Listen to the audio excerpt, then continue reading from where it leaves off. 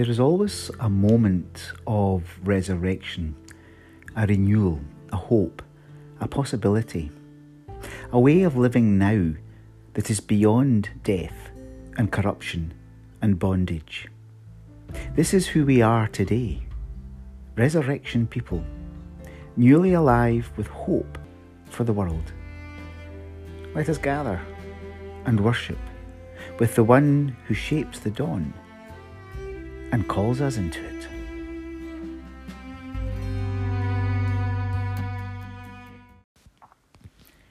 Hello, I'm Roddy Hamilton, the Minister of New Kilpatrick Parish, and for making this space in your day for us, thank you.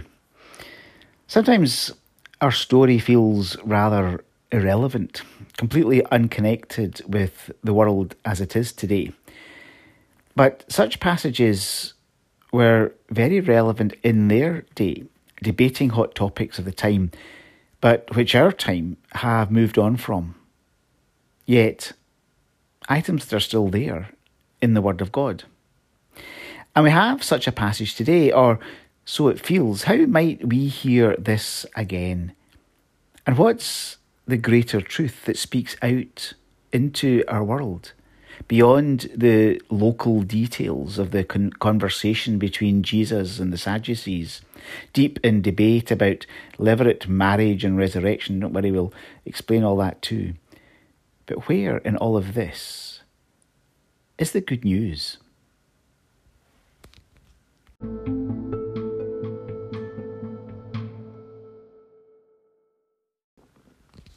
Let us pray.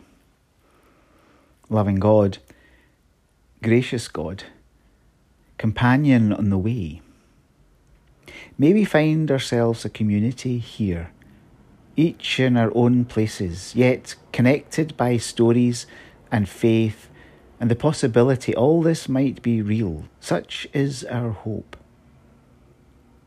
May we know that between us we create the body of Christ, the community of love, shared daily, hopefully. And even when we don't get it right, and even when we feel we have failed, may we know that love that renews and redeems, that brings new chances and fresh days in which to live and touch the kingdom with possibility and grace. In this time together, may we know we are never alone, but connected by the stories we tell and the prayers we make, that in the telling and praying we share one common God who is ever present and always open to us. And you are that God, that moment, that source, that ground of our being that brings life and love, truth and justice to our words and our world. And we give thanks. Loving God, may we simply rest in silent presence now,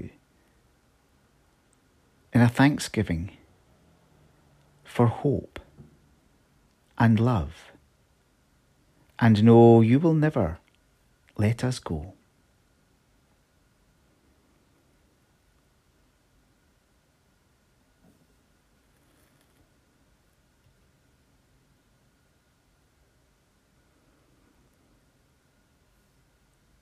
Hear us as we pray together the Lord's Prayer.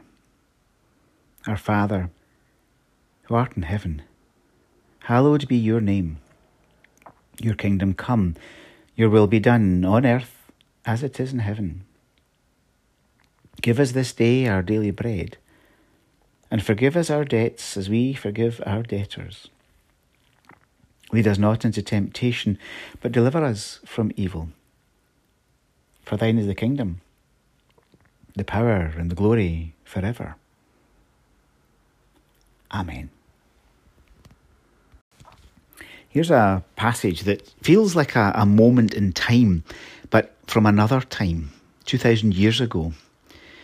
It's an argument over an issue that doesn't feel relevant to us today. The Sadducees, a group of religious leaders, didn't believe in the resurrection. Pharisees did. But resurrection was a fairly new concept, growing up over the period of time after the Old Testament canon closed. The Sadducees hung on to the old faith, as it were, and tried to ridicule anyone who went for this new concept of resurrection. So they created hypothetical situations that got more and more ridiculous. Here they've created a situation based on an old rule of levirate marriage, which is where a woman is passed on to the next brother in a family if her own husband died. It was a way of making sure the woman and her children were not destitute. The Sadducees concocted this situation where one brother dies and the woman is passed on, and then that brother dies, and so she is passed on through all 7 brothers. The question the Sadducees pose to Jesus is, so who is it she finds herself married to in the resurrection? And here's the passage in Luke 20, beginning at verse 27.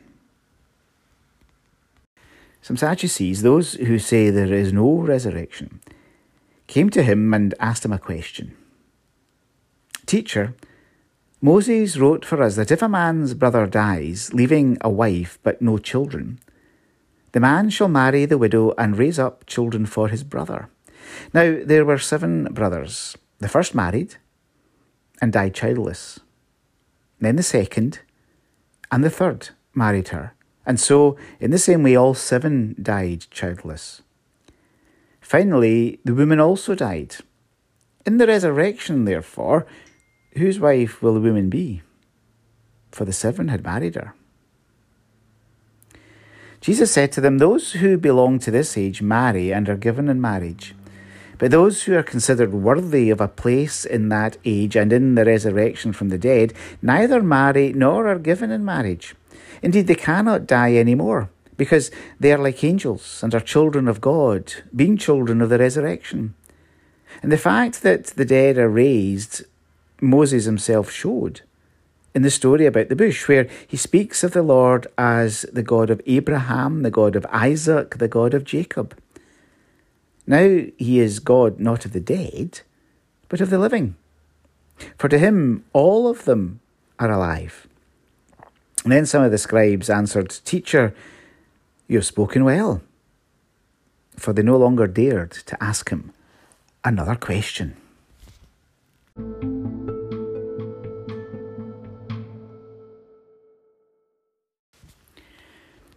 It's the relevance of the church that keeps me awake at night. How can we preach or live or invite the gospel so that it is always relevant? Now, that's easy to do with moral stories, but with passages that simply illustrate a debate between 2 opposing sides on an issue of their day rather than ours, well, that's not so easy. It hardly feels relevant to us. So it's going to make no inroads to those beyond our walls. But focusing less on the details and rather look at the bigger truth in such passages might be a way forward.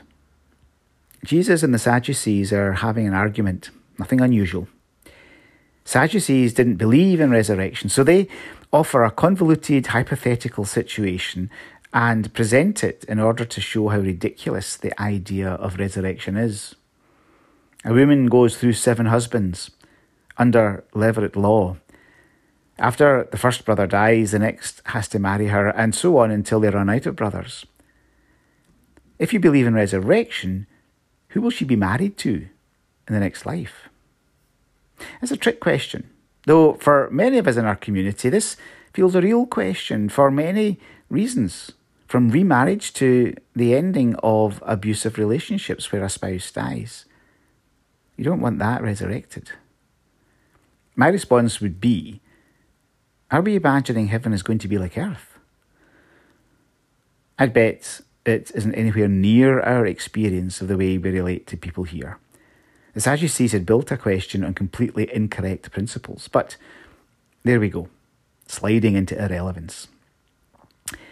What is more relevant is in 2 things. One is the example of how a religious culture can treat certain folk. This passage is about women. Levirate marriage was there to protect women. A family was your welfare system. Well and good. But it's the idea of an ill-conceived religious law where women become family heirlooms, passed on from one husband to the next. But if we have learned something about that, we often simply replace one group with another to be on the receiving end of our misogyny, prejudice, fear, conceit, in the name of religion. So thank goodness for those contemporary prophets who keep challenging us, keep making us aware of how religion can demean folk, abuse them, silence others. It's a difficult and costly thing to be affirming to folk not like us. That's the other side of religion, the good side, where we free people, love the unloved, lift up the least, affirm those not like us. It would be good to think Jesus is doing just that with the Sadducees, a man not completely of his time who recognised much of what we think in our religion is temporary. He was pointing them, pushing them to think bigger. And that's the second point. Faith evolves. How we read the Bible in one era does not always fit a different era. As people of faith, we sit with some things more lightly than others, acknowledging religious understanding and experience and culture is always evolving. It is a dangerous thing then to approach the Bible with the attitude that God said it, I believe it, that settles it. If that's the case, then the fact that God said it is in the past tense. That means God could be retired or dead with nothing more to say about a subject, because it's already been said. None of us imagine that to be true, surely. God is still speaking.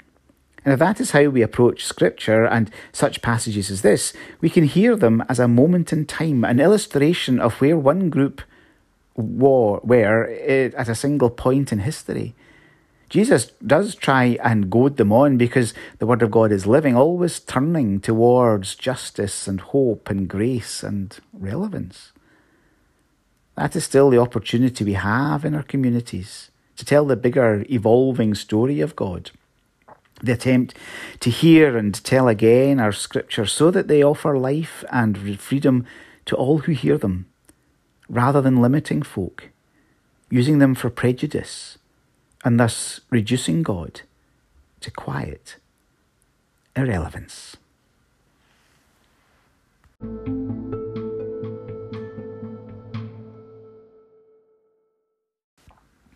Thank you for letting us be in your company today as we worship together. We have lots of things going on face-to-face in the church, and all these activities are there in the bulletin. You can find that on the website at nkchurch.org.uk. The diary is on the front page, and then there's lots of bars from the side of the page that will take you through to all the different things that we are doing. So thank you for letting us accompany you today. Next week is Remembrance Sunday, so we will have a special podcast and phone line service for that. So please do join us if you can. Other than that, please do feel able to come along to the midweek service if that's something that you feel comfortable with. A shorter service at 11 o'clock on Wednesday, just for 20 minutes, and tea and coffee, etc. afterwards if you wish to wait for that. Plus other activities as well. So please do visit the website and find out all that's going on in the life of the congregation. But let's draw together our thoughts and our concerns for each other as we pray for the world. Let us pray. Loving God, we pray for peace and truth and hope. And we pray them with words as well as our lives.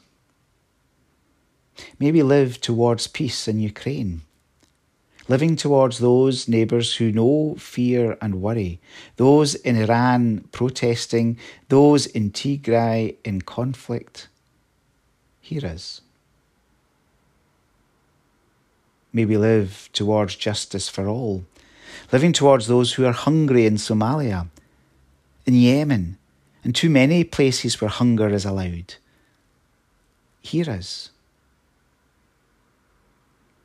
May we live towards those coping firsthand with climate change and bad policy, For COP27 and all those whose land is burned and no longer brings life, where island nations are flooded out of existence, and seasons are confused and animals with them. Hear us. May we live towards our neighbours, those we share our lives with, those who are our family and friends, those who are ill mentally and physically, those anxious, worried, fearful, those who feel loss and grief and pain, those who need community again. Hear us. Loving God, hear all our prayers, those spoken and those left unsaid.